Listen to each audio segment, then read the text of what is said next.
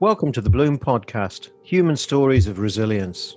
And I'd like to begin by acknowledging the traditional custodians of the land on which we're recording today and paying my respects to their elders, past and present. I extend that respect to Aboriginal and Torres Strait Islander peoples who might be listening. Hey, Steve. Hey, Susie. So, now every time I say so, I'm feeling self-conscious. You told me not to say so.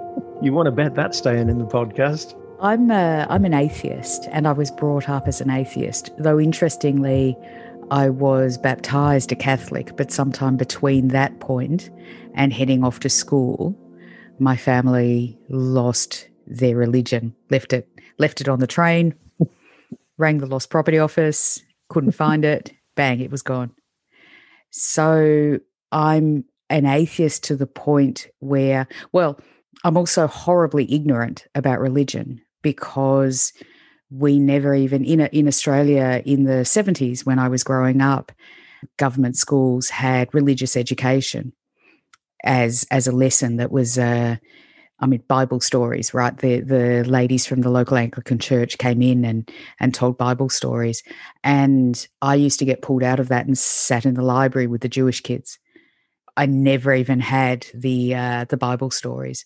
It's almost that I'm not just an atheist. It's like a whole world I know really very little about, except for there were a few years where one of my kids was in a Catholic school, and so I got a little exposure to that culture.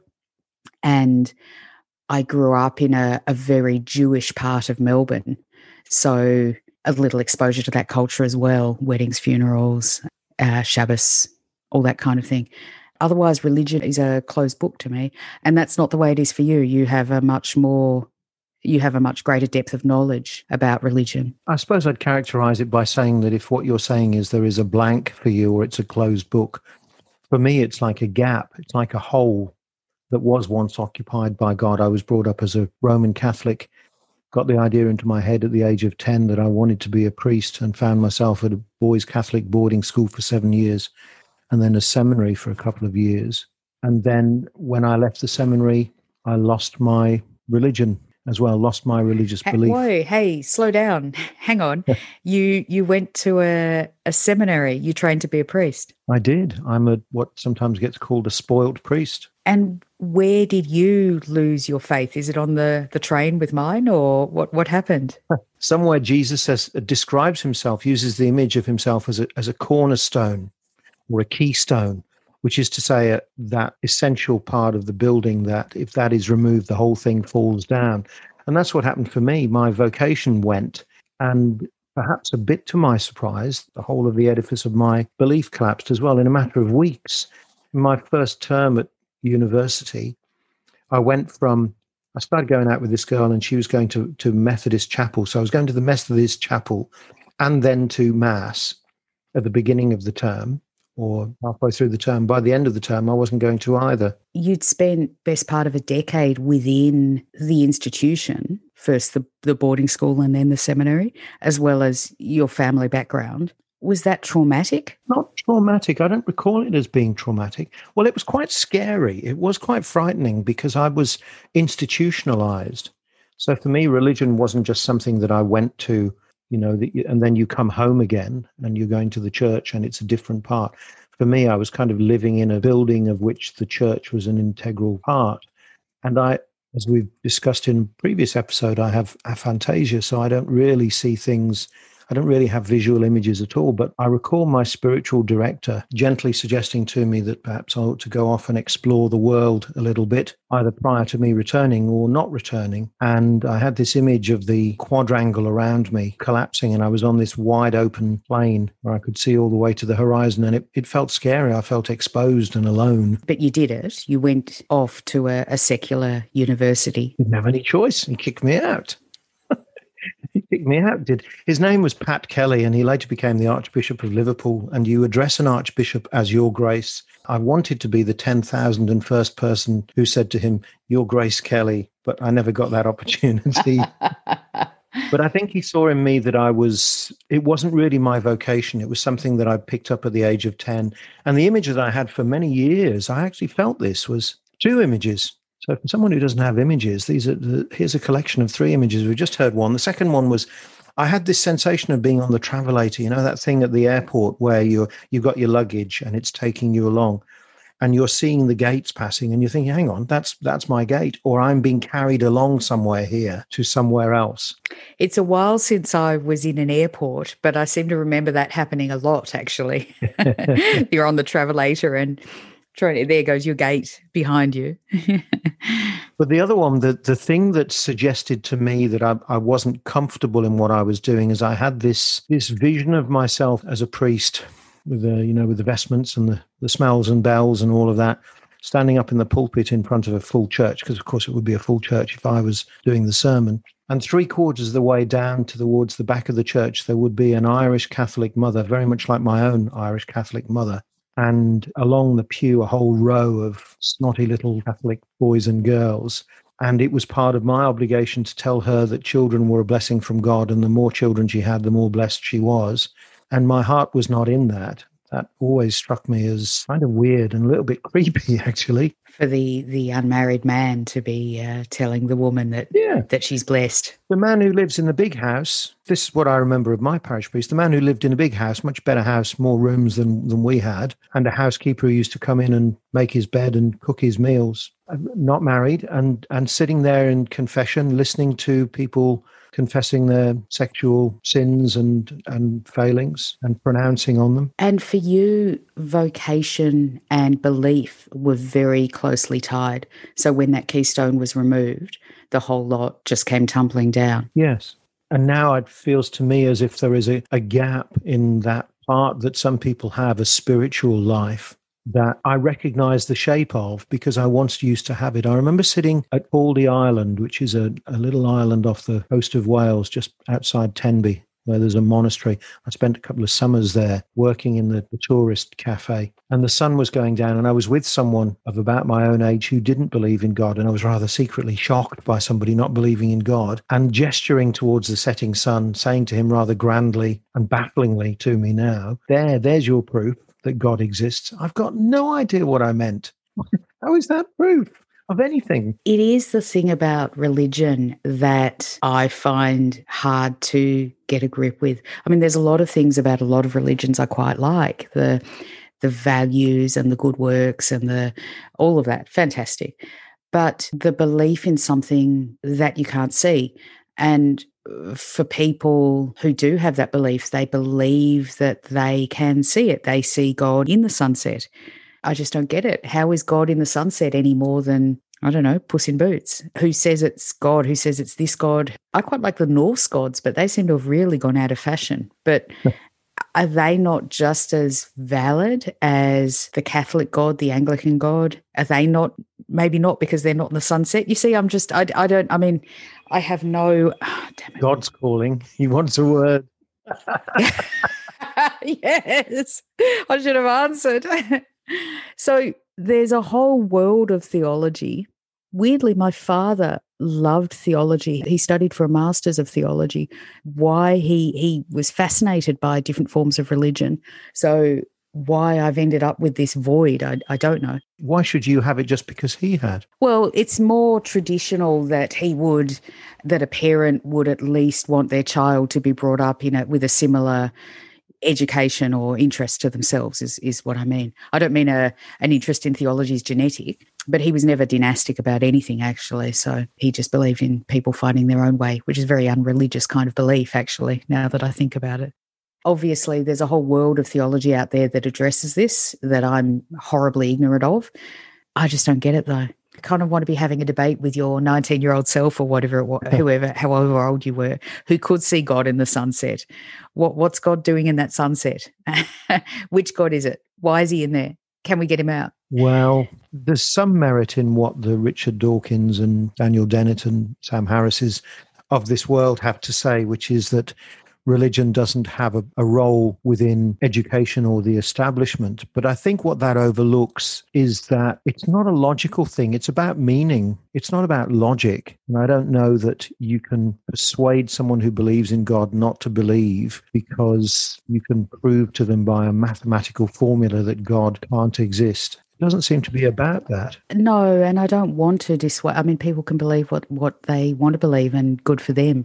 I just don't get it, and I'm curious. Yeah, what I don't like is when they want us to believe, and I've experienced it myself. They secretly or overtly feel that we're missing out, and they're going to show us the error of our ways, which is rather unfortunate for them, because having been trained myself in theology and those sorts of things, and having thought a lot about it since, if they want to try and argue me into believing, I can certainly outmaneuver them on that. Has anyone ever persuaded anyone into anything through an argument? I doubt it very much.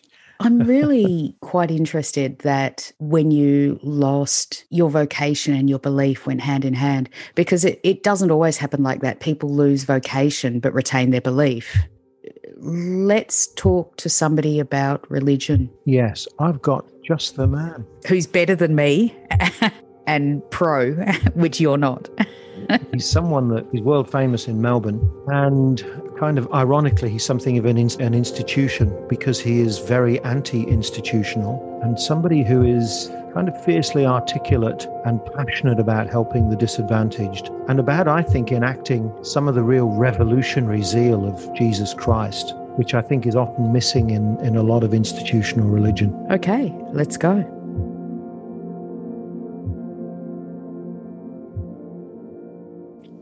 Father Bob, welcome to the Bloom podcast. Thank you, Steve and Susie. Great to have you here, representing all religion ever. Yeah, ever. Bob, I'm an atheist or an agnostic. I'm not quite sure which. Well done. Well done. What am I missing? What would be in my life if I believed in God? Well, the thing is that God believes in you, so that's a good start, isn't it? But I mean, the rest of it is, I'm a great believer ever since I read that book by, what's his name? Grayling, Grayling, and I can't remember his first name. AC is his first name. AC, that's that man, you see, who said even the secular is sacred. And I like that, you see, because he doesn't mean it's religious, but it's sacred. The secular is special, and sacred is a word. You know what I mean. It's been played around by religions for a long time, as if they own it. But I'm saying no. It owns us, because the sacred secular. Everywhere you look, the signs of the other, or as the X factor. You know. The clergy, of course, like to kind of treat it as their own, and they can explain it. But that's not true, you see, because it's not theirs to explain. We all own it, and it owns us. We're all in this together. The parish without borders. How do you know that God exists? So I said, well, I met him. You met God? I've been to the top of the mountain and I've seen the promised land. Like Martin Luther King said, the promised land I saw, I call it the Cobberwealth, Cobber. The Cobberwealth, where we're all in this together and nobody is left behind, including the good, bad and the ugly. They're all in this and they've all got to be included. You see, this is not a human race for only the good, the bad and the ugly. Yes, I get all of that, Bob, but your personal relationship with God, I sort of feel as if I'm missing something. Mates. Yeah, mates. You've heard of that, mates? Yeah, I know what a mate is. But my mates talk back, Bob. Well, so do mine. But I mean, talking, there's more than one way of talking. There's, you mean language. You've got imagination, and the imagination is the thing that's going to make it, is communication. Care, communication, concern, common sense, and compassion. They're the key words of the algorithm. When he went to the top of the mountain, do you remember that? Or when Moses, or whoever it was, he ends up at the mountain, and the mountain says, look, what do you want? He said, I want rules. He said, here's your rules. 1, 2, 3, 4, 5, 6, 7, 8, 9, 10. So Moses, or whoever it was, says, thanks very much, walks away, and then the voice comes and says, hey, come back. Pick up the piece of paper I threw on the ground. And the piece of paper had written on it, none of this will work without common sense. And that's good. I like that. That's straight from the the mountain. None of this is going to work unless you use your gift of common sense. And so, to me, you see, there's common sense is what I think of that man. Well, who was he? The emperor, Marcus Aurelius. He said, I've got an empire, I've got an empire, I've got an empire. And his mother said, darling, what are you going to do now that you've got an empire? He said, I don't know. She said, well, I suggest, my son, that you do one thing, and that is to think it through. Now, I like that. Think it through. Doesn't matter anything. As long as you think it through, work it out after you have thought it through. Now, that's what people would say rationalism, and the clergy are frightened of it.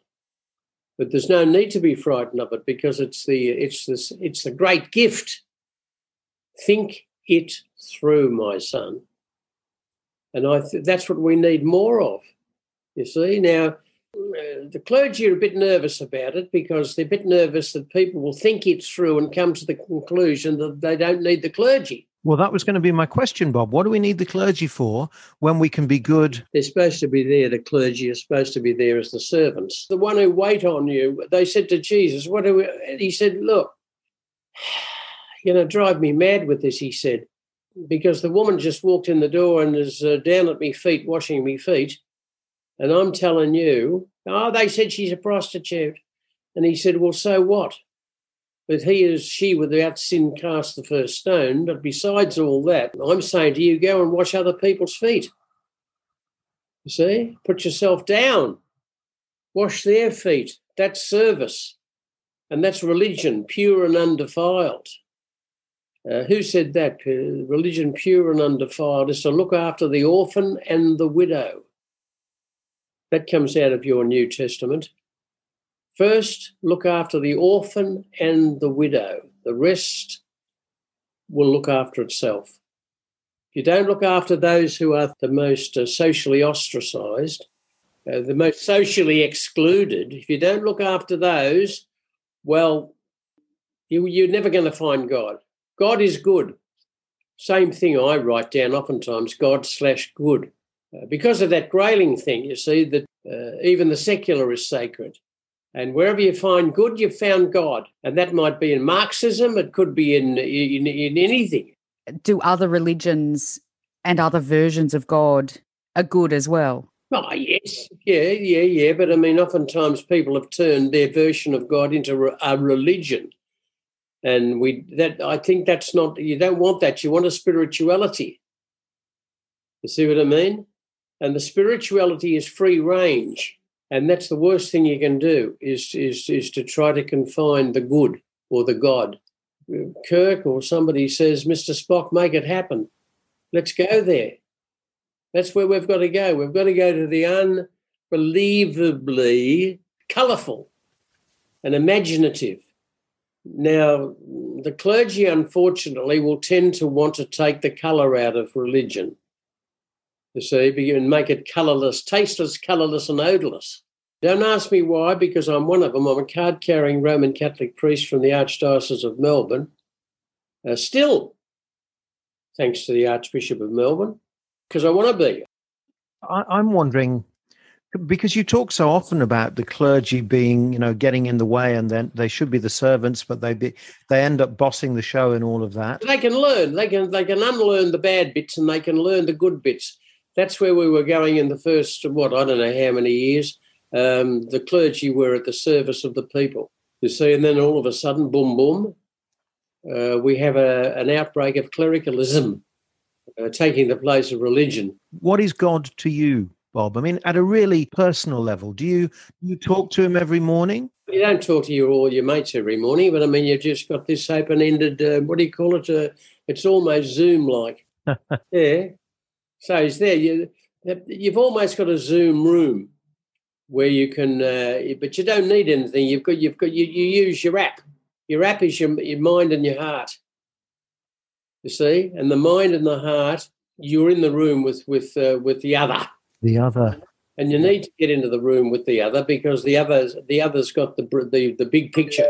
When I believed in God, Bob, I remember sitting on a hill somewhere with somebody as the sun set, and I pointed to the sun setting and say, "There, that's God." Yeah, that's God. And now I've got no idea what the hell I meant. What did I mean? Well, it doesn't have to. You have to feel, not mean. See, you felt it was God, the real presence. You see, so feelings. We've got to get our feelings back. Unfortunately, we've become so rational and so dominated by apps and technology. You see, Yeah. We've got to get our feelings back, our imagination and our feelings. We've got to get back eye contact with one another. We've got to get back even between above your eyes, you've got the forehead, and the forehead oftentimes speaks words of wisdom. And the eyes, of course, do. And even the ears. Even the ears. You see, you wriggle your ears. The ears talk. You know what I mean? No, not really. How do the ears talk? Well, they do. That's what your face is for, facial expressions. You see? That's how we learn whether we feel that people are on our side or not. Yeah. We look at their face, frowning, smiling, all of that. You see, unfortunately, we've become so dominated by technology and all of that kind of stuff that we've forgotten that in the beginning, in the cave, while we were waiting for the dinosaurs to get out of the bloody way, we wondered. Remember that story about them in the cave, and they sat watching the wall, and the wall, they said, Plato. And they said, well, why don't you turn around and have a look? Oh, my God. He said, what's all that? They said, what you saw on the wall, you fool. You see? But it's reality. Reality. Enjoy reality. You see? Do not be afraid. The dark side wants us to be afraid. Do not be afraid. I am with you. But that's where we've become very frightened people, and that's sad. Because when you're sad, you might slip the next step and go mad with sadness. And unfortunately, if you go mad with sadness, you might make a choice and go bad. That's an algorithm. Sad, mad, and bad. Can I ask you a really personal question? Well, I can ask, and you can tell me to... Yeah, have I or have I ever not become a member of the Communist Party? The Roman Catholic Church does not allow its priests to marry and have children. Well, that's a discipline. That's what do you call it? An administrative thing that's been going on for years. That's true, but you have, as far as anybody knows, adhered to that. Do you feel that that's been a great sacrifice in your life? Oh, I'm a bit what do you call it? Psychosocially challenged anyway. Marriage. I'm married to what? Married to the cause, married to the Parish Without Borders, personal relationship. I'm beyond that now. I don't know that I'd inflict myself on any other person, male or female. I know better. I think I wouldn't inflict that. That would be asking too much. I keep saying, you see, that I'm married to the Parish Without Borders. That gets me through the day, night, and afternoon. But it does sound like a cop-out, doesn't it, to say that? Oh, it sounds like it, but it's my cop-out. Yeah. I own it. What a cop-out, I'm going to cop-out. You don't think you'd have made a good husband and a good father? Wouldn't have a clue. Wishful thinking. I am, the reality bites. I know I am what I am. I've been to the top of the mountain. I've seen the promised land. And the promised land is no one must be left behind. And as that bloke, I think there's a famous statue up near the Melbourne Shrines called the Fromell statue. He's got a bloke over his shoulder, the soldier has. And the voice comes from behind and says, don't forget me, Cobber. So he says, oh, I can keep going and both of us will be safe. I'll go back. So he ends up with two on his shoulder. And I've always loved that. And the other kind of mantra that I love is the one from Sir Weary Dunlop. when somebody asked him, "Excuse me, sir, what did you learn in Changi, the prisoner of war camp?" And he said, he was very quiet about it. He didn't yell or anything. He said, "I learned to put others first." And that's the second part of the mantra, I think. Don't forget me, Cobber. Put others first. And I think that will get me through until the next episode. You know what I mean? Whatever the next episode is going to be, this will get me through. Are you happy? Happy as Larry. Yeah? Yeah, happy as Larry. Happy in the sense of what? Feeling happy? I don't know, because I'm a Glaswegian. We don't easily feel happy. You know what I mean? Because we went through hell with the Black and Tans, and we went through hell with the British occupation of Scotland and Ireland. Happy is, I think, I feel fortunate, and I'm happy in the sense of not being afraid. You see, I think that's a blessing, not to be afraid. Be not afraid. Is that something you've had to work at? Do you think you would have the ability to be afraid if you didn't give in to it? Oh, I think we're all capable of fear, because we'll see with that bloody cave in the beginning. We said, what's all that stuff on the wall? And he said, turn around and have a look. And you needn't be afraid, because you're a human being with reason, and you can work it out. See, you can work it out how to get on with animals and birds and the whole of nature. Mother Nature comes to me speaking words of wisdom. Let it be. There will be an answer. And that's what we're working on. You see, the answer is ever evolving. That's the bad thing about being about clericalism, that they slammed the book shut and they said, there, we're the ones who know the answers. See what I mean? Yes. And that's not true. There will be an answer. Let it be. And we're working on it. So do you reckon that's enough? Never enough, Bob. Never enough. But thank you. I've got Mother up there. She says, you happy, Mother? Yes, I'm happy. I'm very happy. Thank you. Bob, just tell us about the great work that you do, and where, if people want to learn more about it, they can find out about it. www.fatherbobs.com. Excellent. And we've got Bob Keeper coming up, have we? Yeah. Now, Bob Keeper, is it on the page? It is on the page. What is Bob Keeper?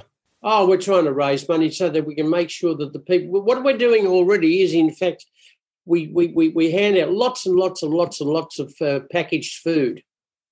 We've got a warehouse. We're working on it to try to make sure that we either own it or we go to a bigger warehouse. We've got some interested supporters who are saying they might help us to get a bigger warehouse. And the warehouse is the place where people can come. It's down near a railway line, so they can oftentimes use their, Mikey? Card to get to the place. And if they need help, we'll give them tickets or whatever you call it. And down there they can take away packaged food. They'll never go away from that place. Lots and lots of people are helping us with to refrigerate food and stockpile food. So we often see people come down there and go away with a bag with good stuff in it. And it's also an opportunity for them to be respected. Yes. You see, which is a hunger for respect. They're only working class people and they might be from housing ministry, but you see, the one thing that they hunger and thirst for is respect. You see? And that's what we all have to learn, to show one another mutual respect. And that's why that's the way that we'll put a smile on their face. You shouldn't have to wake up in the morning with a coat hanger in your mouth. You know what I mean? I do, Bob. Go to bed at night with a smile on your face. Huh? And that's how we find God. Thank Thank you. you so much for being on the Bloom podcast, Thank you so Bob. much. Hasta la vista. Hasta la vista, baby. Hasta la vista. See you, Bob.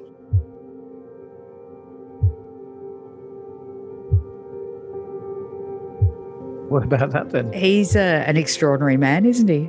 For the benefit of the listeners, we record on Zoom so we can see each other. It helps greatly with the interview process. But I was keeping an eye on you. You looked like someone had attached a fire hose to your mouth. You were kind of reeling. Your back was being pushed back. There was a gush of Father Bob. He just like kind of turned on whatever it is, that thing that he does. And as soon as we'd finished, then he stopped. Yes. I mean, he's amazing, but it's not really a conversation, is it? No, I think we build this as an interview, and we are probably guilty of contravening the Trades Descriptions Act, I think. It wasn't an interview. Yes. It's more of a starring. An audience with Bob. Yeah. Well, he does amazing work. He's spent a lifetime of helping people and supporting some of the most vulnerable and needy people. And that is much, much more than the sum total of all the good work that he's done fills the MCG, where mine fills about, I don't know, maybe the ensuite. And for him, the good work and also I think values and ethics and good moral and generally being a good person is tied up with his religion. Father Bob is, I think, much closer to the spirit of Jesus than institutional religion. Certainly my own experience of it is, which can often be very, very complacent and very self-satisfied. And if you go and look around the Vatican and see the extraordinary wealth and opulence and compare that to the way that Jesus used to speak about the poor and about women and about children and about lepers, I think Bob is much closer to that spirit than most Christians. We forget sometimes that Jesus was a member of an oppressed, colonized group of people. The Romans were in full command, and him and his people were the lowest of the low. Christians talk about the scandal of the cross, that actually it's, and this may be upsetting for anybody who's deeply Christian to hear me put it in these terms, but I'm trying to convey something of the scandal of the cross. It would be a little bit like a prophet or a priest or a bishop now being accused of paedophilia. The scandal, the shame of Jesus being crucified was a very, very difficult thing for the early Christians to reconcile, because it was designed to be the worst kind of punishment for the worst kind of person. And as I say, I think Bob's spirit of recognizing that we don't live in a fair society and that poor people don't get a fair go is much closer to the spirit of Jesus than prime ministers and politicians parading their religiosity. I've often thought that you would have made quite a good priest, a Father Bob-like priest, perhaps. You're a counsellor in many ways and a death celebrant. So it's almost like you've come back to the tasks, the roles that a priest fulfills, but without the religion and without the housekeeper too. And without the housekeeper, I'm much better to be without the religion. I think I would have been very lonely in that big house, and I think I would have broken any number of commandments. But it does bring out the interesting point, doesn't it, that we don't need to be Christian to be good. We don't need to be good to be Christian, apparently. So what's the connection? Why does Father Bob need to be a priest to do the great work that he does? I mean, it gives a framework and a structure. I don't know. Do you feel like you're lacking a framework and structure for behaving morally and knowing what is the right thing to do and helping where you can? No, and that's why I'm not a Christian. So again, I don't think that, for me, just as I don't think that religion is really to do with logic, it's to do with emotion, it's to do with meaning. I also don't think religion is to do with morality. I don't think there's much of an overlap. And if there is an overlap, it's coincidental. And for Christians to claim the golden rule as their own shows a severe ignorance and a severe lack of cultural awareness. They don't own that. Of course they don't. Jesus didn't invent the golden rule, with the golden rule simply being, do unto others as you would have them do unto you. That's not essentially Christian. What do you believe in? To me, that's almost to kind of fall into the religious error. If you don't believe in God, what do you believe in? Don't see it that way. I think that life is extraordinary, that people are amazing. I mean, our podcast is seeking to demonstrate that what you might call ordinary people, everyday people, have amazing stories, and they don't tend to be the ones that are celebrated in books and on TV. They're usually presented as being, sort of crisis cases. But we know that we've all got our burdens to carry, and I'm continue to be amazed at the resilience of people to get by in the worst of circumstances. Maybe you believe in resilience. I believe in the power of resilience, certainly. And I believe it's a skill that can be learnt and that we have overlooked its power and that we're in real danger of bringing up people who are less resilient than the generation that came before them. And we, in turn, may be less resilient than our parents' generation. I think the other thing that a lot of forms of religion bring is community. They bring that sense of belonging, of gathering, of small and wider communities. No doubt. But you can get that from a Jane Austen reading group or from a James Joyce Society or a rugby club or Rotary or golfing mates. I highly recommend the Scouts. Of the Scouts. It feels like a lot of this is about the context and the time as well. We are increasingly, as a society, we're moving away from established religion. There's still a huge part of many, many people's lives. But it's not all-consuming. It's not in the way that it was even 2 generations ago, where just about everybody went to church. Is that because other things have replaced? I mean, there was a time when if you wanted community, it must have been one of the major ways of accessing community. And now there are many options. And it may be that there may be gaps, roles that were traditionally filled by the church. It takes a little while for those organizations, those other forms of support to fill that vacuum, but they can and they will. When you look at the transformation of Ireland over the past, I don't know how many, 20 or 30 years, it may have been one of the most conservative and religious Christian countries in the world, and they have taken off those shackles. They're now tremendously free, and I think so much better for it. But then, as someone who doesn't believe in God, I would say that, wouldn't I? You don't believe in God, but you have an amazing amount of knowledge from your background, from your study, from your reading. I don't believe in God, don't have the knowledge. Did your dad not leave you a collection of theology books that you could dust off? He left the most startling collection of books, and I gave them to a specialist theological library attached to I think it's a Catholic church. That'll teach him. I kept the novels. I was hoping to learn something from Father Bob. I thought he might be able to really give some explanation for the role that God plays in his life, and I didn't really get that from him. Agree. I continue to be amazed by his work and by his passion and energy, and as I say, it's inspiring and to me much closer to the spirit of Jesus, but you don't need to be a Christian to follow Jesus, to see the good that he was about. And he's remarkably ahead of his time. I think he's more contemporary now than he has been for centuries, talking about the iniquity of power and the helplessness of the oppressed and of children, of women, of minorities, of lepers, of anyone who's excluded, who's pushed to the sides, to the margins of society. That's who Jesus was for. Which is admirable. It's not what a lot of Christianity seems to be about, though. When it is, that's Christianity at its finest, isn't it? The kind of work that Father Bob is doing. I think we can certainly agree on that. Well, I don't feel like we're having conclusions or anything like that in this episode, but that's probably okay. I don't know that, I mean, we're good, but are we capable of casting a whole new light on belief and religion in one episode? Not quite that good, maybe. I'd love to hear what listeners make of this, particularly believers. I want to hear from people who can articulate perhaps better than Father Bob what it means to them. Maybe we need a part 2.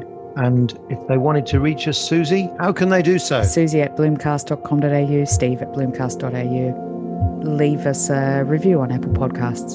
Till next week. See you soon.